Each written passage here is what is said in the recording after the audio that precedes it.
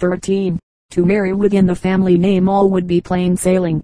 At present several theories of the origin of exogamy are before the world. Mr. Morgan, the author of Ancient Society, inclines to trace the prohibition to a great early physiological discovery, acted on by primitive men by virtue of a contrat social. Early man discovered that children of unsound constitutions were born of nearly related parents. Mr. Morgan says, primitive men very early discovered the evils of close interbreeding. Elsewhere Mr. Morgan writes, intermarriage in the gens was prohibited, to secure the benefits of marrying out with unrelated persons.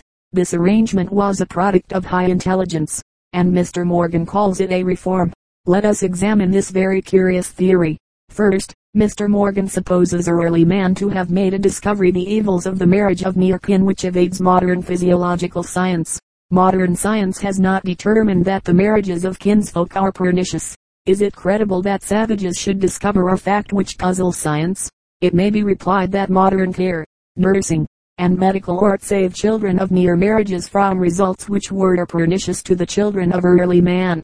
Secondly, Mr. Morgan supposes that barbarous man so notoriously reckless of the moral as the island not only made the discovery of the evils of interbreeding, but acted on it with promptitude and self-denial. Thirdly, Mr. Morgan seems to require, for the enforcement of the exogamous law, a contrat social. The larger communities meet, and divide themselves into smaller groups, within which wedlock is forbidden. This social pact is like a return to the ideas of Rousseau. Fourthly, the hypothesis credits early men with knowledge and discrimination of near degrees of kin, which they might well possess if they lived in patriarchal families, but it represents that they did not act on their knowledge. Instead of prohibiting marriage between parents and children, cousins, nephews and aunts, uncles and nieces, they prohibited marriage within the limit of the name of the kin. This is still the Hindu rule, and, if the Romans really might not at one time marry within the gens, it was the Roman rule. Now observe, this rule fails to effect the very purpose for which ex hypothesi it was instituted. Where the family name goes by the male side, marriages between cousins are permitted, as in India and China. These are the very marriages which some theorists now denounce as pernicious. But, if the family name goes by the female side, marriages between half-brothers and half-sisters are permitted, as in ancient Athens and among the Hebrews of Abraham's time. Once more, the exogamous prohibition excludes, in China, America, Africa, Australia, persons who are in no way akin according to our ideas from intermarriage. Thus Mr. Doolittle writes, males and females of the same surname will never intermarry in China. Cousins who have not the same ancestral surname may intermarry, though the ancestors of persons of the same surname have not known each other for thousands of years. They may not intermarry. The Hindu Gotra rule produces the same effects. For all these reasons, and because of the improbability of the physiological discovery, and of the moral reform which enforced it, and again, because the law is not of the sort which people acquainted with near degrees of kinship would make, and once more, because the law fails to effect its presumed purpose, while it does attain ends at which it does not aim, we cannot accept Mr. Morgan's suggestion as to the origin of exogamy. Mr. Manon did not live to publish a subtle theory of the origin of exogamy, which he had elaborated, in studies in ancient history. He hazarded a conjecture based on female infanticide. We believe the restrictions on marriage to be connected with the practice in early times of female infanticide, which, rendering women scarce, led at once to polyandry within the tribe, and the capturing of women from without. Hence the cruel custom which, leaving the primitive human hordes with very few young women of their own, occasionally with none, and in any case seriously disturbing the balance of the sexes within the hordes, forces them to prey upon one another for wives. Usage, induced by necessity, would in time establish a prejudice among the tribes observing it, a prejudice strong as a principle of religion, as every prejudice relating to marriage is apt to be against marrying women of their own stock. Mr. Manon describes his own hypothesis as a suggestion thrown out at what it was worth. In his later years, as we have said, he developed a very subtle and ingenious theory of the origin of exogamy, still connecting it with scarcity of women, but making use of various supposed stages and processes in the development of the law. That speculation remains unpublished. To myself, the suggestion given in Studies in Ancient History seems inadequate. I find it difficult to conceive that the frequent habit of stealing women should indispose men to marry the native women they had at hand. That this indisposition should grow into a positive law, and the infringement of the law be regarded as a capital offense, seems still more inconceivable. My own impression island that exogamy may be connected with some early superstition or idea of which we have lost the touch, and which we can no longer explain. Thus far, the consideration of exogamy has thrown no clear light on the main question, the question whether the customs of civilized races contain relics of female kinship. On Sir Henry Maine's theory of exogamy, that Aryan custom is unconnected with female kinship, polyandry, and scarcity of women. On Mr. M. Lenon's theory, exogamy is the result of scarcity of women, and implies polyandry and female kinship. But neither theory has seemed satisfactory. Yet we need not despair of extracting some evidence from exogamy, and that evidence, on the whole, is in favor of Mr. M. Lenon's general hypothesis. 1. The exogamous prohibition must have first come into force when kinship was only reckoned on one side of the family. This is obvious, whether we suppose it to have arisen in a society which reckoned by male or by female kinship. In the former case, the law only prohibits marriage with persons of the father's, in the second case with persons of the mother's, family name, and these only it recognizes as kindred. 2. Our second point is much more important. The exogamous prohibition must first have come into force when kinship was so little understood that it could best be denoted by the family name. This would be self-evident, if we could suppose the prohibition to be intended to prevent marriages of relations. Had the authors of the prohibition been acquainted with the nature of mere kinships, they would simply as we do have forbidden marriage between persons in those degrees. The very nature of the prohibition, on the other hand, shows that kinship was understood in a manner all unlike our modern system. The limit of kindred was everywhere the family name, a limit which excludes many real kinsfolk and includes many who are not kinsfolk at all.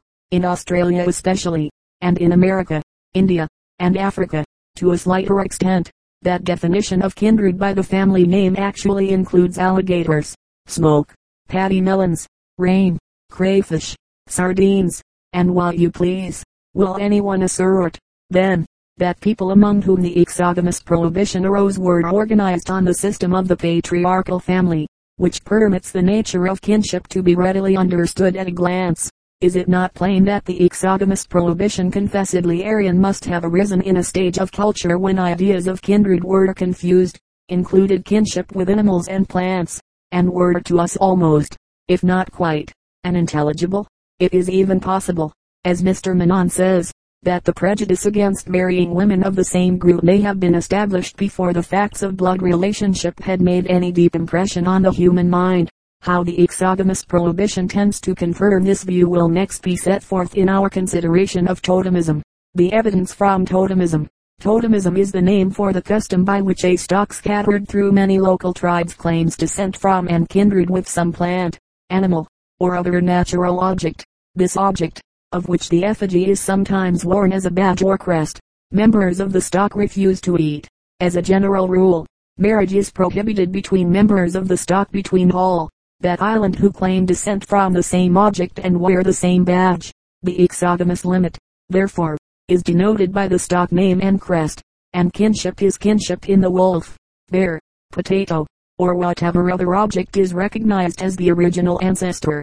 Finally, as a general rule, the stock name is derived through the mother, and where it is derived through the father there are proofs that the custom is comparatively modern. It will be acknowledged that this sort of kindred, which is traced to a beast, bird, or tree, which is recognized in every person bearing the same stock name, which is counted through females, and which governs marriage customs, is not the sort of kindred which would naturally arise among people regulated on the patriarchal or monandrous family system. Totemism, however, is a widespread institution prevailing all over the north of the American continent. Also in Peru, according to Garcilaso de la Vega. In Guyana the Negroes have brought it from the African Gold Coast, where it is in full force, as it also is among the Bechuanas, in India among Hos, Garos, Casos, and Hurons, in the South Sea Islands, where it has left strong traces in Mangaya, in Siberia, and especially in the great island continent of Australia. The Semitic evidences for totemism. Animal worship. Exogamy. Descent claimed through females are given by Professor Robertson Smith, in the Journal of Philology, IX. 17. Animal worship and animal tribes among the Arabs, and in the Old Testament. Many other examples of totemism might be adduced, especially from Egypt, but we must restrict ourselves to the following questions. 1. What light is thrown on the original form of the family by totemism? 2. Where we find survivals of totemism among civilized races, may we conclude that these races through scarcity of women had once been organized on other than the patriarchal model? As to the first question, we must remember that the origin and determining causes of totemism are still unknown. Mr. M. Lenon's theory of the origin of totemism has never been published. It may be said without indiscretion that Mr. Menon thought totemism arose at a period when ideas of kinship scarcely existed at all. Men only thought of marking one off from another.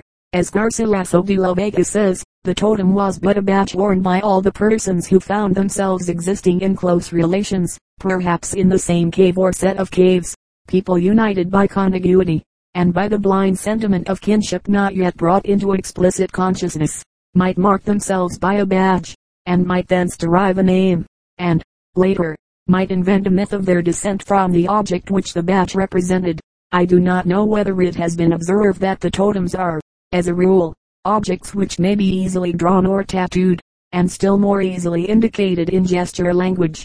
Some interesting facts will be found in the first annual report of the Bureau of Ethnology, page 458, Washington, 1881.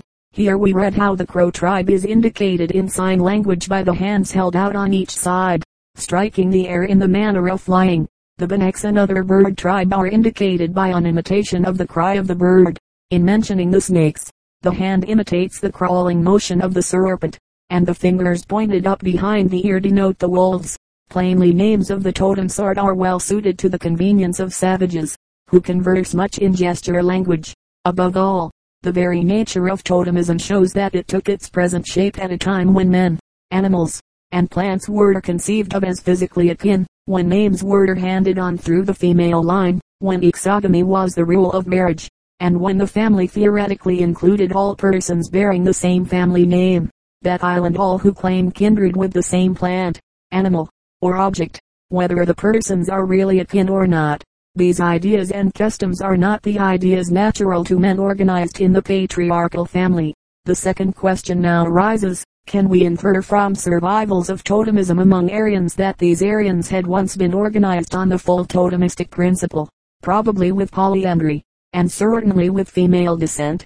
Where totemism now exists in full force, there we find exogamy and derivation of the family name through women, the latter custom indicating uncertainty of male parentage in the past.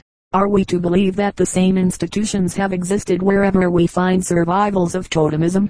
If this be granted, and if the supposed survivals of totemism among Aryans be accepted as genuine, then the Aryans have distinctly come through a period of kinship reckoned through women, with all that such an institution implies. For indications that the Aryans of Greece and India have passed through the stage of totemism, the reader may be referred to Mr. M. Lenon's Worship of Plants and Animals Fortnightly Review, 1869, 1870. The evidence there adduced is not all of the same value, and the papers are only a hasty rough sketch based on the first testimonies that came to hand. Probably the most important survival of totemism in Greek legend is the body of stories about the amours of Zeus in animal form. Various noble houses traced their origin to Zeus or Apollo, who, as a bull, tortoise, serpent, swan, or ant, had seduced the mother of the race. The mother of the Arcadians became a she-bear, like the mother of the bear stock of the Iroquois, as we know plenty of races all over the world who trace their descent from serpents, tortoises, swans, and so forth. It is a fair hypothesis that the ancestors of the Greeks once believed in the same fables. In later times the swan, serpent, ant, or tortoise was explained as an avatar of Zeus. The process by which an anthropomorphic god or hero succeeds to the exploits of animals, of theriomorphic gods and heroes, is the most common in mythology, and is illustrated by actual practice in modern India. When the Brahmins convert a pig-worshipping tribe of aboriginals, they tell their proselytes that the pig was an avatar of Vishnu. The same process is found active where the Japanese have influenced the savage Ainos, and persuaded them that their bear or dog father was a manifestation of a deity. We know from Plutarch Theseus that, in addition to families claiming descent from divine animals, one Athenian Greek, the Ioxidae, revered an ancestral plant, the asparagus. A vaguer indication of totemism may perhaps be detected in the ancient theriomorphic statues of Greek gods, as the ram Zeus and the horse-headed Demeter, and in the various animals and plants which were sacred to each god and represented as his companions. The hints of totemism among the ancient Irish are interesting. One hero, Conaire, was the son of a bird, and before his birth his father the bird told the woman his mother that the child must never eat the flesh of fowls. Thy son shall be named Conaire, and that son shall not kill birds. 265a The hero Cuchulainn, being named after the dog, might not eat the flesh of the dog, and came by his ruin after transgressing this totemistic taboo. Races named after animals were common in ancient Ireland. The red deer and the wolves were tribes dwelling near Ossessory, and Professor Arachis, from the frequency of dog names, inclines to believe in a dog totem in Erin.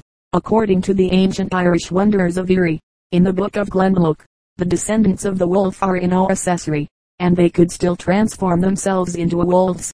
265b As to our Anglo-Saxon ancestors, there is little evidence beyond the fact that the patronymic names of many of the early settlements of Billings, Arlings, and the rest, are undeniably derived from animals and plants.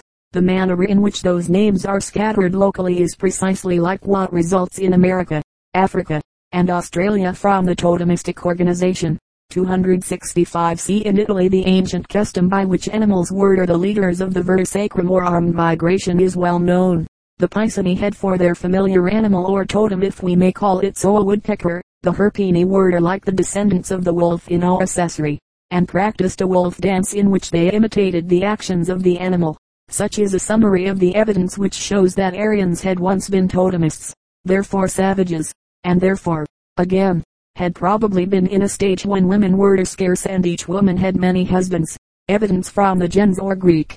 There is no more puzzling topic in the history of the ancient world than the origin and nature of the community called by the Romans the gens, and by the Greeks the Greek. To the present writer it seems that no existing community of men, neither totem kin, nor clan, nor house community, nor gotra, precisely answers to the gens or the Greek. Our information about these forms of society is slight and confused. The most essential thing to notice for the moment is the fact that both in Greece and Rome the Greek and gens were extremely ancient, so ancient that the Greek was decaying in Greece when history begins, while in Rome we can distinctly see the rapid decadence and dissolution of the gens. In the laws of the 12 tables, the gens is a powerful and respected corporation. In the time of Cicero the nature of the gens is a matter but dimly understood. Tacitus begins to be confused about the Gentile nomenclature. In the empire Gentile law fades away. In Greece, especially at Athens, the early political reforms transferred power from the Greek to a purely local organization. The deme, the Greek of historical times, did not announce his Greek in his name as the Romans always did, but gave his own name, that of his father, and that of his deme. Thus we may infer that in Greek and Roman society the Greek and gens were dying, not growing, organizations. In very early times it is probable that foreign gentes were adopted and brought into the Roman Commonwealth. Very probably, too, a great family, on entering the Roman bond, may have assumed, by a fiction, the character and name of a gens. But that Roman society in historical times, or that Greek society, could evolve a new gens or Greek in a normal natural way, seems excessively improbable. Keeping in mind the antique and obsolescent character of the gens and Greek, let us examine the theories of the origin of these associations. The Romans themselves knew very little about the matter. Cicero quotes the dictum of Scaevola the Pontifex, according to which the gens consisted of all persons of the same Gentile name who were not in any way disqualified. Thus, in America, or Australia, or Africa, all persons bearing the same totem name belong to that totem kin. Festus defines members of the gens as persons of the same stock and same family name. Varro says in illustration of the relationships of words and cases ab emilio homines ordi emilia sunt gentiles. The two former definitions answer to the conception of a totem kin. which is united by its family name and belief in identity of origin. Varro adds the element, in the Roman gens, of common descent from one male ancestor. Such was the conception of the gens in historical times. It was in its way an association of kinsfolk, real or supposed. According to the laws of the 12 tables, the Gentiles inherited the property of an intestate man without agmates, and had the custody of lunatics in the same circumstances. The gens had its own sacellum or chapel, and its own sacred or religious rites. The whole gens occasionally went into mourning when one of its members was unfortunate. It would be interesting if it could be shown that the sacred were usually examples of ancestor worship, but the faint indications on the subject scarcely permit us to assert this. On the whole, Sir Henry Maine strongly clings to the belief that the gens commonly had a real core of agmatic consanguinity from the very first, but he justly recognizes the principle of imitation, which induces men to copy any fashionable institution, whatever the real origin of the gens. Many gentes were probably copies based on the fiction of common ancestry, on Sir Henry Maine's system. Then, the gens rather approves the constant existence of recognized male descents among the peoples where it exists. The opposite theory of the gens is that to which Mr. Manon inclined.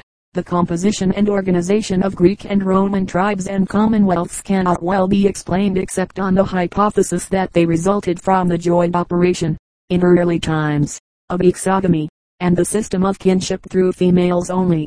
The gens, he adds, was composed of all the persons in the tribe bearing the same name and accounted of the same stock. Were the gentes really of different stocks, as their names would imply and as the people believed? If so, how came clans of different stocks to be united in the same tribe? How came a variety of such groups, of different stocks, to coalesce in a local tribe? These questions, Mr. Manon thought, could not be answered on the patriarchal hypothesis. His own theory, or rather his theory as understood by the present writer, may be stated thus. In the earliest times there were homogeneous groups, which became totem kin. Let us say that, in a certain district, there were groups called woodpeckers, wolves, bears, suns, swine, each with its own little territory. These groups were exogamous, and derived the name through the mother. Thus, in course of time, when sun men married a wolf girl, and her children were wolves, there would be wolves in the territory of the suns, and thus each stock would be scattered through all the localities, just as we see in Australia and America. Let us suppose that as certainly is occurring in Australia and America paternal descent comes to be recognized in custom. This change will not surprise Sir Henry Maine, who admits that a system of male may alter, under stress of circumstances, to a system of female descents, in course of time, and as knowledge and common sense advance. The old superstition of descent from a woodpecker, a bear, a wolf, the Sunday or what not, becomes untenable. A human name is assumed by the group which had called itself the woodpeckers or the wolves, or perhaps by a local tribe in which several of these stocks are included. Then a fictitious human ancestry is adopted, and perhaps even adored.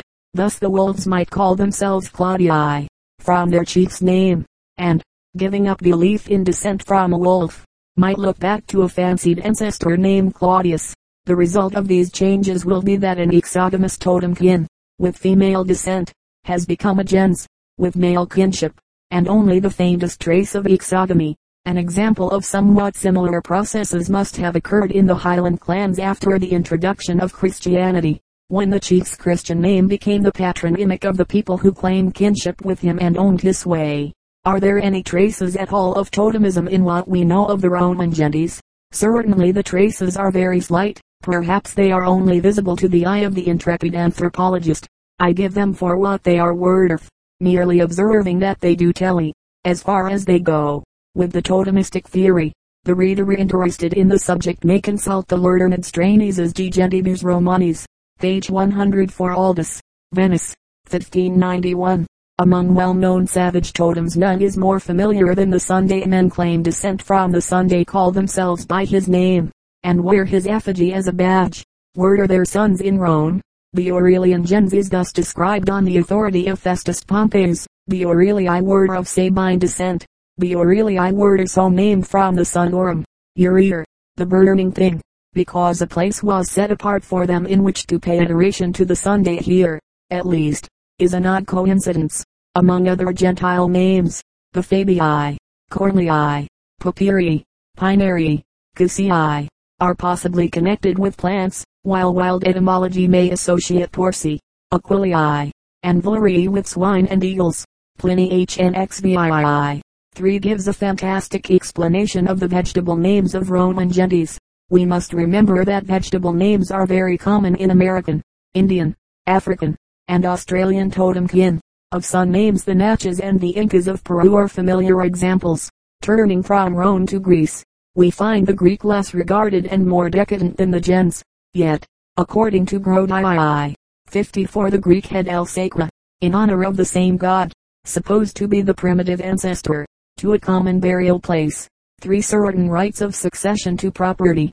4 obligations of mutual help and defense. 5 mutual rights and obligations to intermarry in certain cases.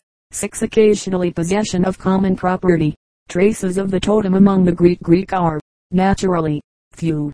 Almost all the known Greek bore patronymics derived from personal names. But it is not without significance that the Attic Demes often adopted the names of obsolescent Greek, and that those names were, as Mr. Grote says, often derived from the plants and shrubs which grew in their neighborhood. We have already seen that at least one Attic Greek, the Ioxidae, revered the plant from which they derived their lineage. One thing is certain, the totem names, and a common explanation of the totem names in Australia, correspond with the names and Mr. Grote's explanation of the names of the Attic Demes. One origin of family names, says Sir George Gray II, 228, frequently ascribed by the natives, is that they were derived from some vegetable or animal being common in the district which the family inhabited. Some writers attempt to show that the Attic Greek was once exogamous and counted kin on the mother's side, by quoting the custom which permitted a man to marry his half-sister, the child of his father but not of his mother. They infer that this permission is a survival from the time when a man's father's children were not reckoned as his kindred, and when kinship was counted through mothers. Sir Henry Maine page 105 prefers M. Vestal de Coulanges' theory, that the marriage of half-brothers and sisters on the father's side was intended to save the portion of the girl to the family estate. Proof of this may be adduced from examination of all the recorded cases of such marriages in Athens. But the reason thus suggested would have equally justified marriage between brothers and sisters on both sides, and this was reckoned incest. A well-known line in Aristophanes shows how intense was Athenian feeling about the impiety of relations with a sister uterine. On the whole, the evidence which we have adduced tends to establish some links between the ancient Greek and gens, and the totem kindreds of savages. The indications are not strong, but they all point in one direction. Considering the high civilization of Rome and Greece at the very dawn of history, considering the strong natural bent of these peoples toward refinement, it is almost remarkable that even the slight testimonies we have been considering should have survived. 5. On the evidence from myth and legend we propose to lay little stress, but, as legends were not invented by anthropologists to prove a point, it is on that the traditions of Athens, as preserved by Varro, speak of a time when names were derived from the mother, and when promiscuity prevailed. Marriage itself was instituted by Cecrops, the serpent, just as the lizard, in Australia, is credited with this useful invention. 273 Similar legends among non-Aryan races, Chinese and Egyptian, are very common. 6. There remains the evidence of actual fact and custom among Aryan peoples. The Lycians, according to Herodotus, have this peculiar custom, wherein they resemble no other men. They derive their names from their mothers, and not from their fathers, and through mothers reckon their kin. Status also was derived through the mothers. 273b The old writer's opinion that the custom so common in Australia, America, and Africa was unique, is itself a proof of his good faith. Bachofen page 390 remarks that several Lycian inscriptions give the names of mothers only. Polybius attributes assigning a fantastic reason the same custom of counting kin through mothers to the Locrians. 273 See the British and Irish custom of deriving descents through women is well known. 273 The and a story is told to account for the practice. The pedigrees of the British kings show that most did not succeed to their fathers, and the various records of early Celtic morals go to prove that no other system of kinship than the maternal would have possessed any value. So uncertain was fatherhood, These are but hints of the prevalence of institutions which survived among Teutonic races in the importance attached to the relationship of a man's sister or son, though no longer his legal heir. The sister or son was almost closer than any other kinsman. We have now summarized and indicated the nature of the evidence which, on the whole, inclines us to the belief of Mr. Manon rather than of Sir Henry Maine. The point to which all the testimony adduced converges, the explanation which most readily solves all the difficulties, is the explanation of Mr. Manon. The Aryan races have very generally passed through the stage of scarcity of women, polyandry, absence of recognized male kinship, and recognition of kinship through women. What Sir Henry Maine admits as the exception, we are inclined to regard as having, in a very remote past, been the rule. No one kind of evidence, neither traces of marriage by capture, of exogamy, of totemism, of tradition, of noted fact among Lishans and Picts and Irish would alone suffice to guide our opinion in this direction. But the cumulative force of the testimony strikes us as not inconsiderable, and it must be remembered that the testimony has not yet been assiduously collected. Let us end by showing how this discussion illustrates the method of folklore.